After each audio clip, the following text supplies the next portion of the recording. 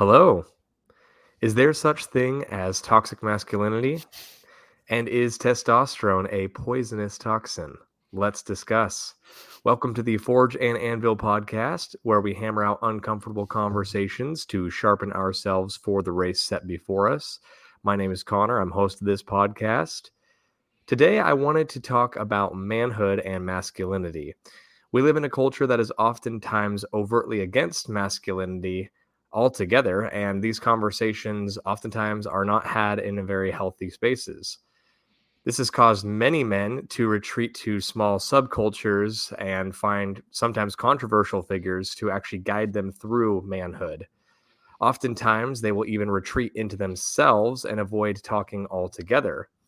Authors like John Eldredge have voiced concerns that the church has hurt masculinity as well and have raised a generation of men who are dutiful, detached from their heart, and bored.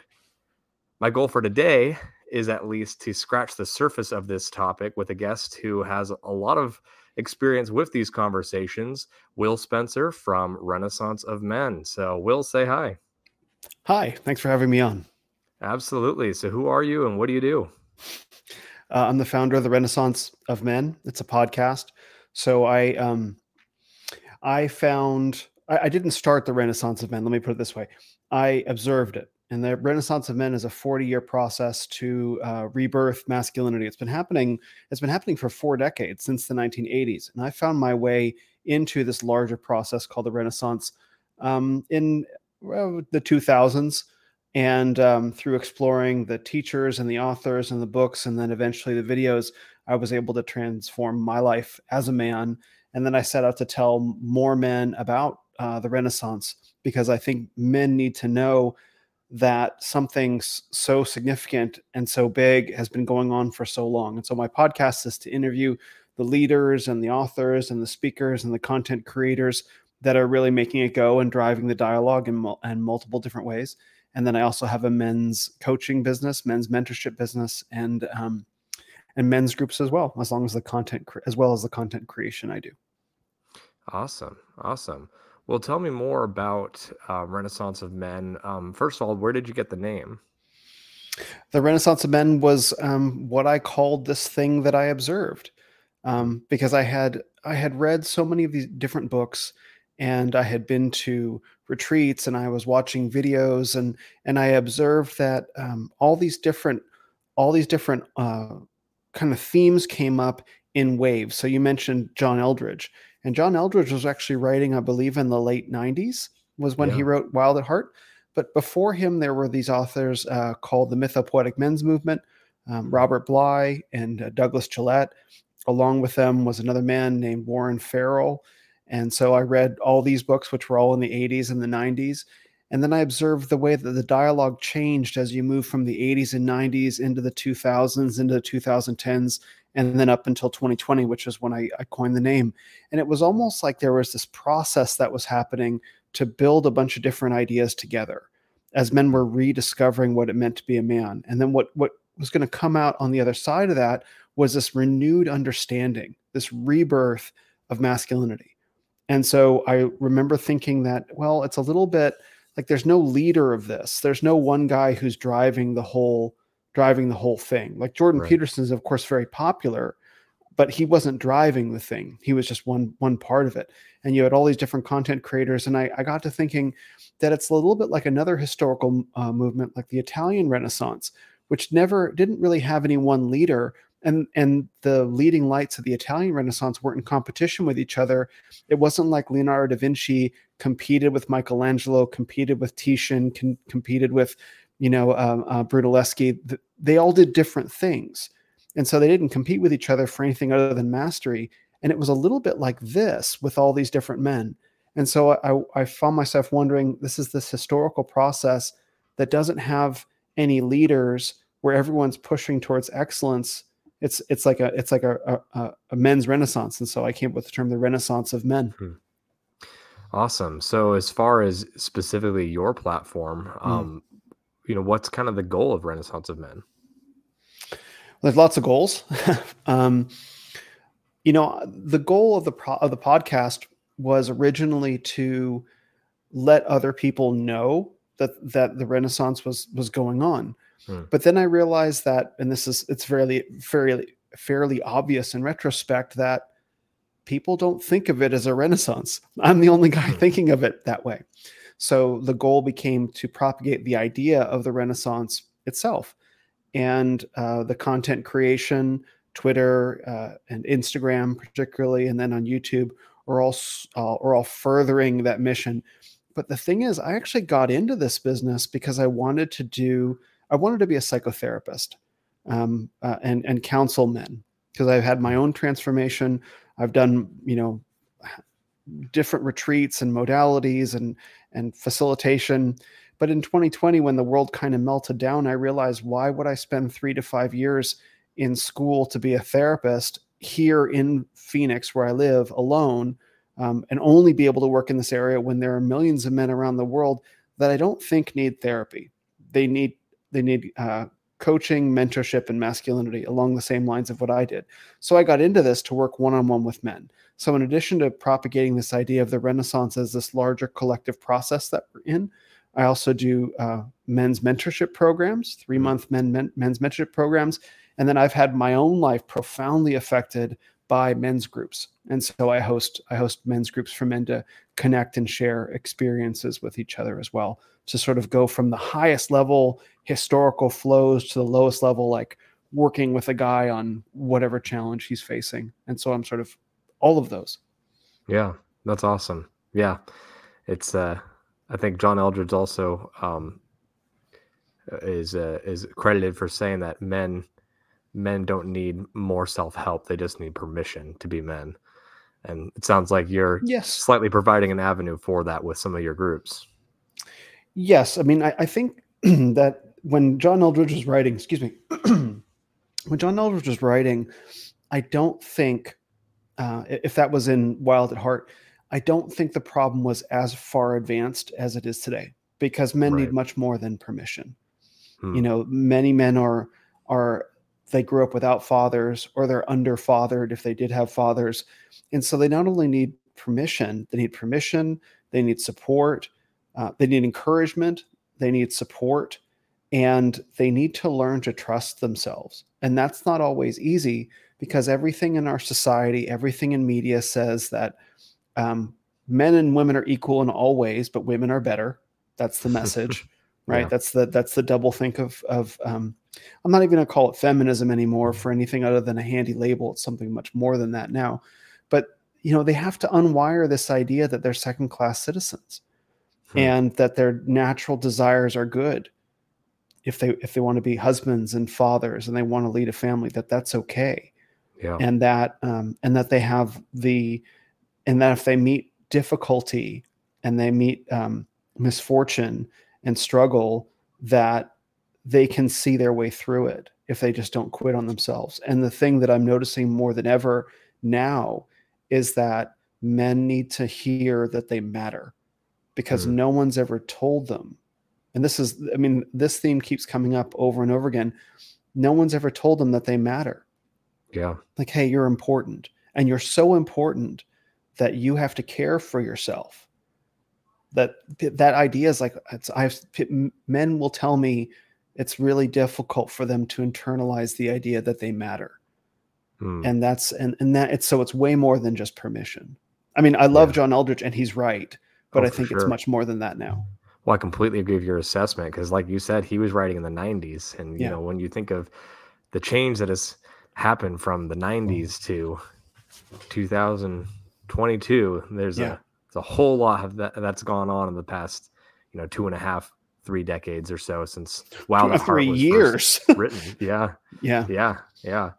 And of course, to go off what you said, the culture is not helping. Recently, James Cameron, who directed the Avatar movies and so many other movies that we consider to be great, groundbreaking films, recently described testosterone as a toxin that men need to terminate from their system. So what was your reaction to that? I had fun with that one. I mean, James Cameron, let's not forget, was the director of, how many different Arnold Schwarzenegger movies? Terminator 1, Terminator 2, True Lies. Were there others? In addition to Aliens and The Abyss. These are hyper masculine movies. I mean, Yeah. now what James Cameron was brilliant at was crafting strong female characters who didn't overshadow the men. Like in The Abyss, Ed Harris's character's wife, Sarah Connor, right? Especially in Terminator 2, Jamie Lee Curtis in True Lies. These are excellent movies that are very high testosterone movies. And so the idea that James Cameron would say testosterone is a toxin after he's made $1 billion off of it, it's hypocrisy. It's pure hypocrisy. And no one's ever going to, the problem is no one's going to hold him to account for that. Because if he really thinks it's a toxin, pull all your films and donate all the money you made from it, Jim. How about that? Right. Right? Right. Oh, it's so toxic that you give back your entire fortune. Oh no, you're happy to keep the money. Okay, sure, got it. Okay, happy to make Yeah. money off you guys and then insult you. But sadly, he's not alone. Look at Arnold No. Schwarzenegger. Arnold Schwarzenegger himself came over from Austria and became who knows how many hundreds of millions of dollars he made as a bodybuilder and then an actor and an icon and a politician. And with 3 words, he wrecked his entire legacy. Screw your freedom. It's like, Yeah. right? Yeah. It's like That was so, so ridiculous. it's ridiculous. And here's God's justice, right? So you spend your entire life making money off of freedom. And then at the end of your life, when you're in your 70s and all your juice is gone and you're not, your peak is past, you wreck your legacy with no ability to reconstruct it. I mean, that's just, and there's a justness aspect to that as well. And same with Jim Cameron. Jim Cameron, this is the thing that doesn't make sense to me. I heard that Avatar 2 has to make $2 billion to break even. And so he just insulted half of the planet. Like, okay, good luck with that. Yeah.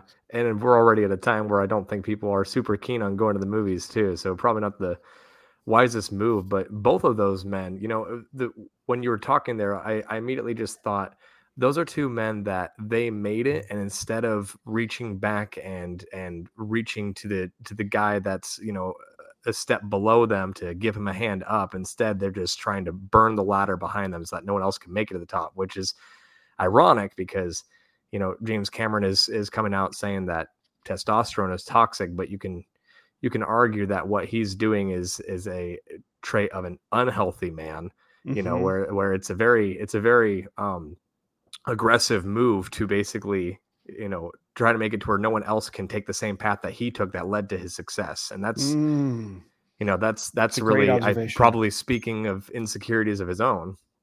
Oh yeah, that's a wonderful observation.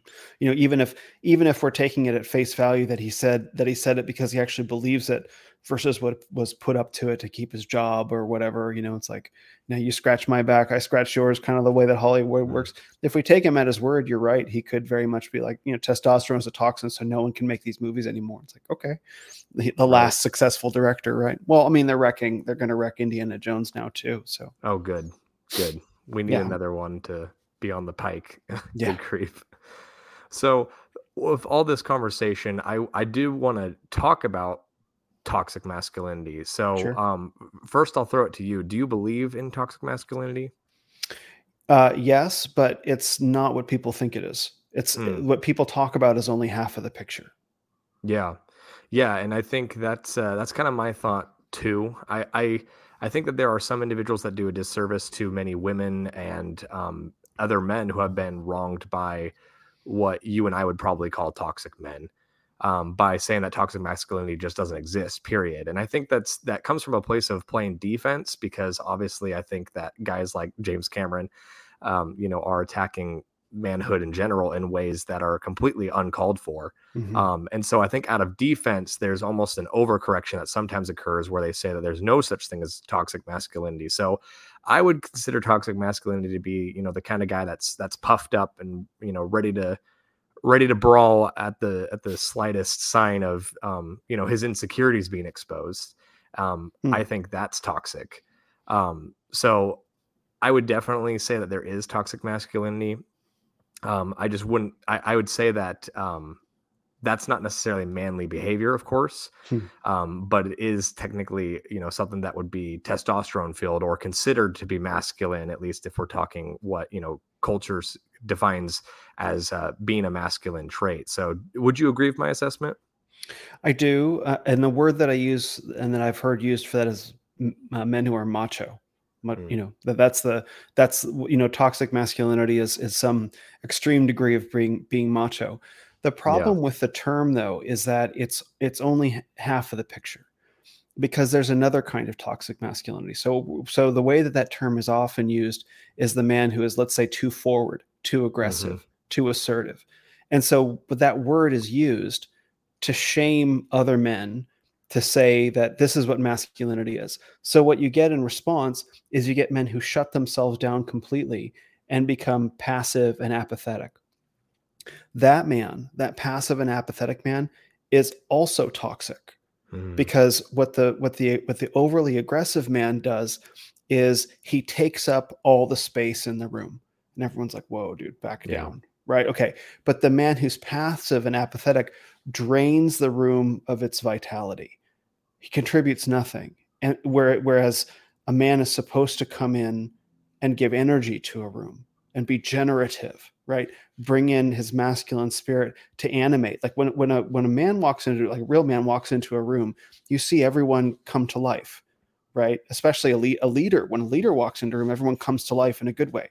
Right. When you have a man who's passive and apathetic in that place instead, the whole room's energy sinks, and that's equally toxic. So when people talk about toxic masculinity, I say yes, and there's a whole other ditch on the other side of the road that doesn't get talked about.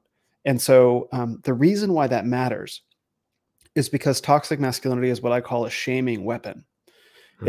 It's a rhetorical device that's been honed over decades, 6 or so decades, if not more, in feminist academia. Yeah.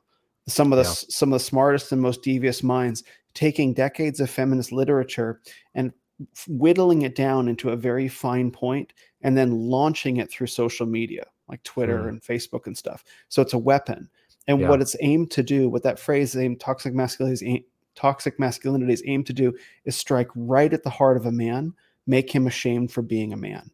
And Yeah. it works. It's worked really well as a rhetorical weapon. It strikes these men and it shuts them down, which is what it's designed to do. And as long as you leave it there, then it's effective. But as soon as you point out a man being in that flattened state as a result of that, who is apathetic and weak, drains vitality of the room as being equally toxic, as long as you leave him there, there's no rebound. But if you let him know, like, hey, when you stop in that spot, that's being toxic, you need to pick yourself up and discover what it really means to be a man, then that unwinds the whole thing and it puts you back on offense rather than defense. Yeah. Yeah. There's a lot to unpack there, and it's like the,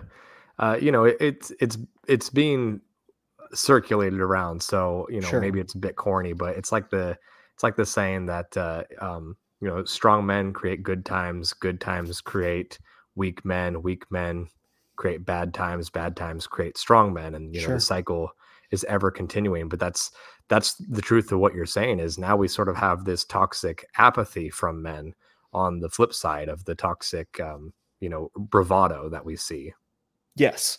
But what I try to do with the Renaissance of Men as a value is I want to exit the cycle. I don't want to create strong men who create good times and keep that wheel Hmm. turning. What I want to understand is the reason why the strong men created the good times, which is obviously a good thing, is men didn't actually know what they were doing and why it was important. Mm. They were just left to do it. They let the Yeah. flywheel of society run, right? Which is great, but the men weren't self-reflective. In the past 30 years, 40 years, there has been more writing about masculinity than ever before. Mm. Books, videos, and content. Like, it's insane the amount of reflection that's been done about what it means to be a man, unprecedented in history. And so, my hope is with the Renaissance of Men that with all of that collective wisdom, we can move forward with a conscious understanding and an awareness of what it means to be a man, and not be unself reflective about it, and not let it go too far to where we're being irresponsible and creating this irresponsible good time, right? Where we know that these values need to be passed on. Because I Mm. think you can look at men of like the greatest generation, not necessarily boomers, but their fathers. They were being Yeah. men, but they didn't know that that's what they were doing until their sons or their grandchildren became very much not men. So the idea is, if we know what we're doing, we can actually pass those values along and never create those destructive good times. That's the notion where people can get spoiled and take it for granted. Right. That's what you don't want to have happen. It's not that good times are bad. It's that you don't pass along values that let people know, don't take this for granted. Right. Right. Well, it's kind of like our country's founders. I think that they did a good job of creating good times that lasted for a long time. Yeah. But a lot of that was because I think they were much more reflective. Whereas, when you're talking about the greatest generation, like you said, there was a evil that rose, in the East, and the men of the West had to go and meet that challenge. And it was not much time for thinking, just time for action. And, after the war, I think that there was a lot of just going back to whatever the new normal was, and which was a time of relative peace. And I think that that very next generation, though, was not fully appreciative or fully understanding of what they inherited. And I think that we immediately moved into kind of the next phase. And a great book that I just read on that recently was Age of Entitlement by Christopher Caldwell. Mm. That talked a lot about America since the 60s, and it really goes on to a lot of when the boomers kind of came into their prime, where a lot of the deterioration kind of came about. And obviously I'm not here to say that's all the boomers' fault. It's every generation has their has their contributions made, both for good and for bad. But Right. either way, so how would you say that we should go about, assuming right now there's obviously a lot of craziness going on in our world, but obviously there is this renaissance happening. Mm. So how would you advise that we take this renaissance movement and create lasting change that can be inherited for future generations? That's a great question. I mean, the first is to reinstate the centrality of the family. Hmm. That's essential. That's essential. I mean, we can look at the state right now and say the state is a mess. The state has Right. been co-opted by people who are essentially anti-human. And depending on what church we're in, many churches are a mess as well. Not all, but many. But the one thing that we as individual men have control over is a family. And if Hmm. we can build order and structure and virtue and righteousness within a home and a relationship, and pass those values on to kids, in a really disciplined way. And that discipline begins with ourselves, right? Yeah. To be a man and impose discipline on other people and not impose discipline on yourself is not to be a man. You have Yeah. to be the example first. So I think it really begins with the family. And this is where my men's mentorship really comes in, is what I lay out for the men that I work with is ultimately, I think, the desire that lives within most, if not every man's heart, is the desire to provide for and lead a family. This is where movies like Fight Hmm. Club, if you've seen the movie Fight Club, Yeah. Fight Club was a great movie, but it told a lie Hmm. fundamentally about men. And the lie was, if you let men be men, they'll tear down society. Hmm. Now that's absolutely, and it's also similar to the movie American Psycho and the book, both of those books. And the thing, it couldn't be further from the truth, because what men actually do, if given the chance, is they get married and they have kids. Hmm. And to let men know that that desire is good and righteous and virtuous and beautiful and true, and to give them an understanding of, if you're going to get married and have kids, here's what you need to be doing with your time, depending on what stage of life you're at. Here's what you need to be doing with your time, your energy, your money, and your body, to really prepare to do that for a lifetime. And all this knowledge, it's used to be common knowledge, but Right. it's so far gone right now to just tell men that it's okay to want a wife and kids. It's okay to want to be a provider. It's Yeah. okay to want to have your wife, be a homemaker, not a housewife, but a homemaker. That's okay. And here's who you need to be as a man to facilitate that for her. Passing this information on to men, it's like the lights go off. It's like, come on, lights come on. Not that they go off, but Right. it's like a light goes off, right? It's like they've because it's laying out something that is true in their hearts that they've felt for a long time, that I think is part of us, but it's so far gone that it's like this rebirth where it's like, oh, I know who I am. And so I think that's where it starts for men, and Yeah. groups of men who have done that with each other can come together and form communities, can form churches, and form much more. But it starts with the family, and it starts with how the man begins living his life and understands that if you do what the world tells you, you can see what the world is going to give you. So don't listen to the world. Go this Hmm. other way. And it's not hard to imagine what you'll get in exchange. Yeah. Well, obviously, you're talking about something other than the world. So that would bring Hmm. me to the conclusion of, well, what's that other thing, which would make me, immediately think, okay, faith. Yeah. So tell us a little bit more about your faith background. That's how much time you got. So I have a very long faith story, a faith journey. I was baptized in 2020, became Christian, but I was Hmm. born Jewish, Hmm. and I was bar mitzvahed and everything. And I spent from that point 30 or so years exploring all different world religions and spiritual and new age practices, because I lived in the Bay Area as well. So you name it, from Jungian psychology to Buddhism and Hinduism and ayahuasca plant medicine and crystals and sound healing and Hmm. and hypnotherapies. I mean, I've traveled to 35 countries around the world, and I've been to major religious festivals and did meditation retreats at the top of mountains. Like I've done it. Wow. And from a spiritual religious perspective, I'd really done it all. And through a series of, I can't really call them coincidences, but a series of providential events, I found my way into the last door, the one place I hadn't looked in, and it Hmm. had the answer to Christianity. It had the answers to all the questions that I'd accumulated after 30 years of searching. I needed the 30 years to give me the questions so that Christianity could answer them. Wow. Hmm. Wow. Even that incredibly, I'm sure, Cliff Note version Yes, of your story, that still sounds like an incredible journey. So it's a you're privilege. fairly new to the faith overall, but it sounds like faith isn't necessarily a new concept to you, Right. but understanding maybe where our redemption truly lies is. So how would you say that your newfound faith in Christ has shaped you as a man? What's funny about that is I found in Christianity, and I don't remember whether it happened before I got baptized or after. It was not. It was right in that time frame.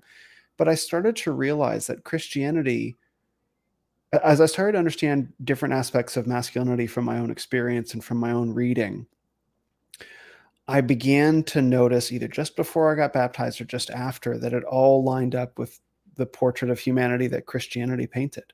Hmm. Fathers, leadership, faith, um, uh, spiritual headship, providership, caring for one woman, celibacy, chastity, right? Premarital chastity. I mean, and all these things. And I was like, because I had studied all these different world religions, and none of them really painted the same picture that Hmm. Christianity did, particularly because Christianity focuses so heavily on the importance of family, that our lives here on earth matter. They matter profoundly, versus Eastern religions that says, matter is all illusion, samsara, which is the Buddhist idea.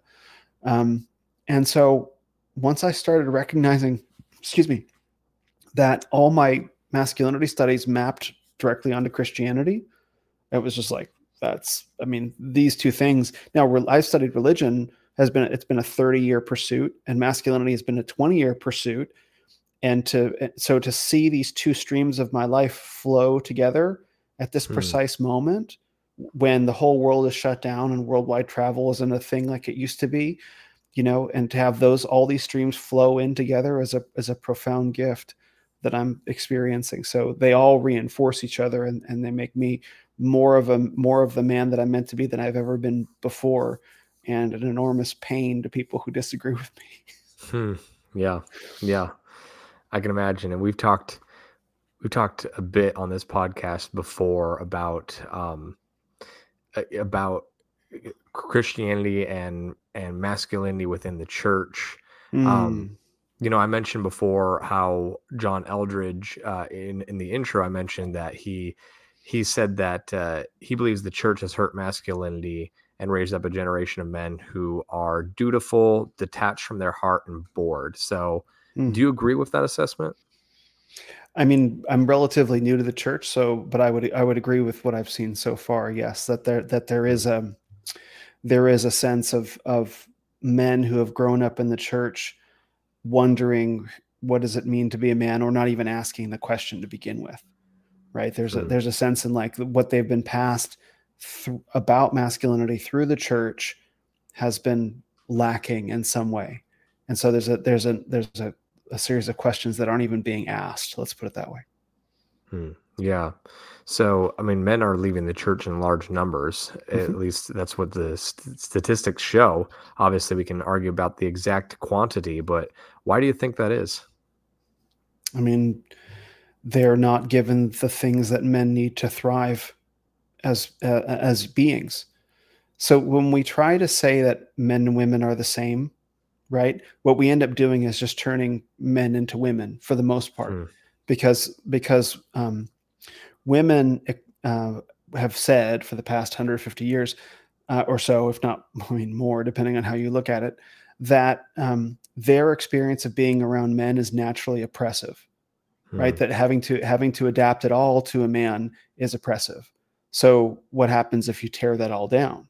If you tear that all down, then men must accommodate to women. There's no such thing as gender is not a thing. There's no such thing as sex neutral. What you end up doing is just turning into something that appeals to women so they don't feel oppressed by the men. And so when you try to fit men into a framework that works for women, you have men losing their vitality and becoming that toxic masculinity, that form of it. And for men that have self-respect, and they're not going to deal with that in their church, they just leave. They just Hmm. leave. Because what are their options, right? They either accept the neutered, watered down version of themselves from the pulpit, right, which they're not going to do, which their entire being rebels against, or they're going to stand up and start a ruckus.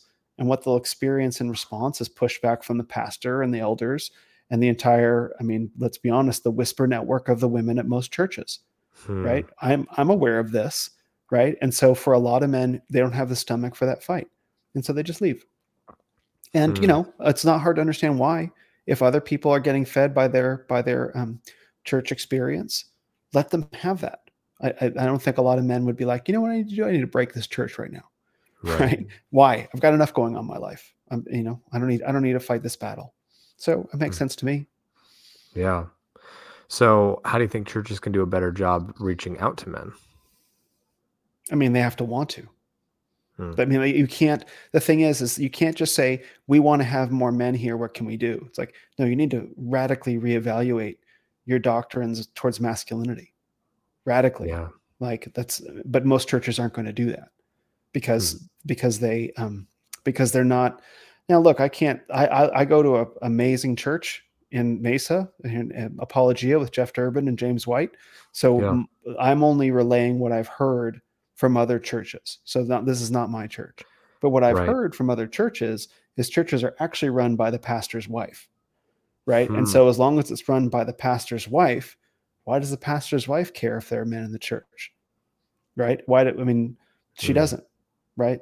Like, because if there were actually men, strong men in the church, they might actually start building a masculine culture within the church that challenges the implicit notions of feminism that have taken over not just American Christianity, but America. And that's going to be a lot of friction. So a Hmm. church has to actually actively want to masculinize itself to come into alignment with biblical and Hmm. Christian principles, not biblical principles, because that's a whole thing, but Christian principles, very different. And if a Right. church wants to do that, they'll be successful at it. But my read is that not a lot of churches actually want to do that. Hmm. And so a lot of men are looking like, how can I start my own? Hmm. Yeah. Yeah. So what I guess to get more practical on that subject, what kind of um like action items would you say a church should take? Is that like more, men camp, is that going to be more, specific outreach activities, or is it something a Mm. lot deeper than that? If they actually want to sincerely begin attracting men. Right. Well, the first and the easiest thing to do, again, this is just what I've heard about other churches because I go to an excellent church, is, excuse me, to begin changing the music. That Hmm. there are two kinds of songs, and that they have names. One is a hymn, and the other is, I don't know, something else. It's a hymn and it's something else. It's actually a technical term. One kind of song is a song to Jesus, and the other kind of song is a song about Jesus. So the Hmm. songs to Jesus and God are very relational. Like that's the kind of Jesus is my boyfriend kind of stuff that you might have heard of. It's, Jesus come into my heart, Hmm. those kind of songs. Right. Those are like singing to person appeals to women because women are very relational by nature. Now, the songs that are about Jesus are more hierarchical, right? Hmm. Descriptions of God, of Jesus, that appeals to men. So the first and Hmm. the easiest thing that churches can do is singing more songs about Jesus and about God, and that those kind of songs will appeal more to men than the kind of songs that say Jesus, I love you, and things like that. Men won't feel comfortable saying those songs because they wouldn't say it. They probably wouldn't say it to their fellow brother. They definitely don't want to sing it. So and some of these ideas come from the book Muscular Christianity by Brett McKay from The Art of Manliness. That's a great Hmm. book. There was a movement in the first half of the 20th century called Muscular Christianity that was propagated by Teddy Roosevelt, I think, and it was Hmm. as the title said, it was focused on manly virtues within Christianity. And Hmm. so I would recommend anyone listening to read that book to get a sense of what a really manly church would look like and how churches can serve men. But it can begin with the music. I think men camp. It depends on what you do. I think Right.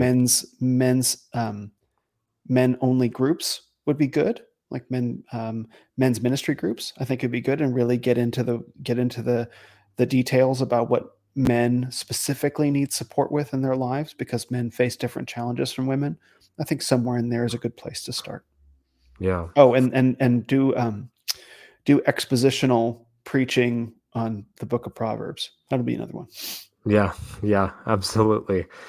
Wow. Well, man, there's so much there, and I Mm. know that we're already getting to the end of our conversation here, so we'll definitely have to do at least a part two, if not part 3, 4, 5, and however long I can abuse you for. So, As but my podcasts go up to 5 hours, you can have me for a while.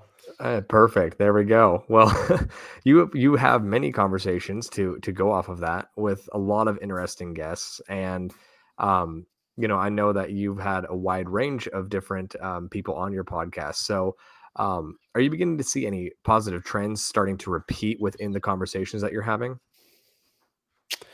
Yes, I think some of the trends that people are beginning to realize that there's a significant overlap between masculinity, Christianity, and Bitcoin. Those three subjects Hmm. are merging together in very powerful ways. I think people are starting to realize that there is a wave building of conversation about masculinity. That it's not just in isolated pockets. That people are beginning to experience it in various aspects of their communities and families. Those would probably be the two biggest trends off the top of my head. And maybe actually, I would say the third one is an increasing acceptance of men doing things like psychotherapy or inner self work. Because for the men's movement for a very long time has been very focused on discipline and structured action in the world, the doing aspect of being a man, less Hmm. so on the being aspect of being a man. And the conversation seems to be balancing itself out in some positive ways towards let's talk about what men do and let's talk about what it means to actually be a man inside. Hmm. That's awesome. Hmm. So, if you don't mind going a little later Of to course. to talk about something that I really wanted to make sure that we went into, because you recently had a whole Twitter thread on courage. You saw it. Okay. So I did. I did. And Winston Churchill, I wanted to go ahead and give you a Winston Churchill quote. He said the Mm, following. He said, "Courage is rightly considered the foremost of the virtues, for upon it all others depend." He mm, also said, "Without courage, all other virtues lose their meaning." So, what mhm. comes to mind when you hear those quotes? Well, I mean, without courage, any other virtue is meaningless, because courage is a quality of mind. Gosh, I wish I could remember the exact definition that I used in my Twitter thread, but it, Hmm. it, it can meet danger or fear, danger or trouble without fear, is essentially the definition. That courage is a quality of mind that allows a man to meet danger or trouble without fear, right? Hmm. So it doesn't matter how strong you are, or how masterful you are, or skillful, or wealthy. None of those things matter if at the moment when danger or trouble presents itself, you become afraid and you don't stand up. Doesn't matter. Doesn't matter how much money you have. It Hmm. doesn't matter your muscles. Doesn't matter even a little bit. It like because when the chips are really down, when everything is really on the line, if you can't show up in the face of risk, it was all for nothing. And we can see this. I didn't put this in the courage thread, but I suppose I could have. We see this in the Lord of the Rings, right? Hmm. You would look at Aragorn or Gandalf and all these guys and think, oh, those are the most significant characters, and they are very significant. But all Frodo has as a character, he doesn't have muscles. He doesn't, barely even has a sword, right? He has a small little like a hobbit-sized sword. So it's a sword has a story, but it's not a giant broadsword. It's not Right. it's not God, what's the name of the sword? Anyway, it's not that. It's not the sword that is reforged, right? All he has is courage. And the entire, success of Middle Earth hinges on his courage. And that's it. And so I would say Winston Churchill is very right that if a man lacks courage, and what I talked about in the thread is plenty of men lack courage today. They have Hmm. money, they have status, they have success. You see all their faces and all their names all over the media all the time. But when the decisive moment shows up to show real courage, you just they don't have it. But Yeah. our media hides that fact from us. It Hmm. hides, and because real courage isn't in doing the thing that for me, in doing the thing that you would find scary.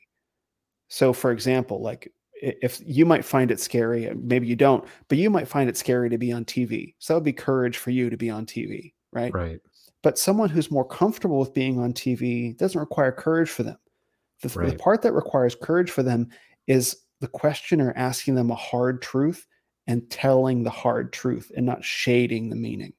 That's what would show courage for them. So each man has his different challenges of courage. And so in our hyper mediated environment, we see lots of men that are doing things that might scare us, but are they doing the things that scare them? That's the Hmm. bigger question. And I would contend that they aren't, because if we had more courageous men, maybe the world might be in a better spot today. Yeah. Yeah. Absolutely. So, how can men be more courageous? You have to practice. Hmm. I mean, that was what I talked about in the thread, is that really, you don't want to test your courage by doing something that's absolutely terrifying, right? Because I think courage is like a muscle. So Hmm. you have to find things in your everyday life that you have to find danger or trouble in your everyday life and expose yourself to it and to step up and do the hard thing. Now, there's lots of different ways that can show up.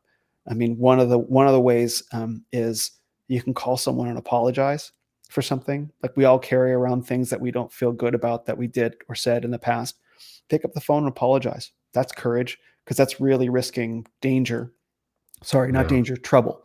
Danger is an objective physical thing. I think trouble is like a social thing, like you're in trouble. Hmm. So That's a you good can risk distinction. trouble. Yeah, yeah. So you can risk trouble by picking up the phone, and you can train your courage muscle that way. To really the challenge is danger, because I don't know that there are any ways available now that it's really practical to experience real danger. Like you Hmm. can, you can decide you're going to sleep in the forest naked overnight or something like that. Like that's kind of dangerous. Right. Like, but is it worth it? Right. Although I did have a discussion with a friend of mine that I think the most dangerous accessible thing that people can do is actually sailing.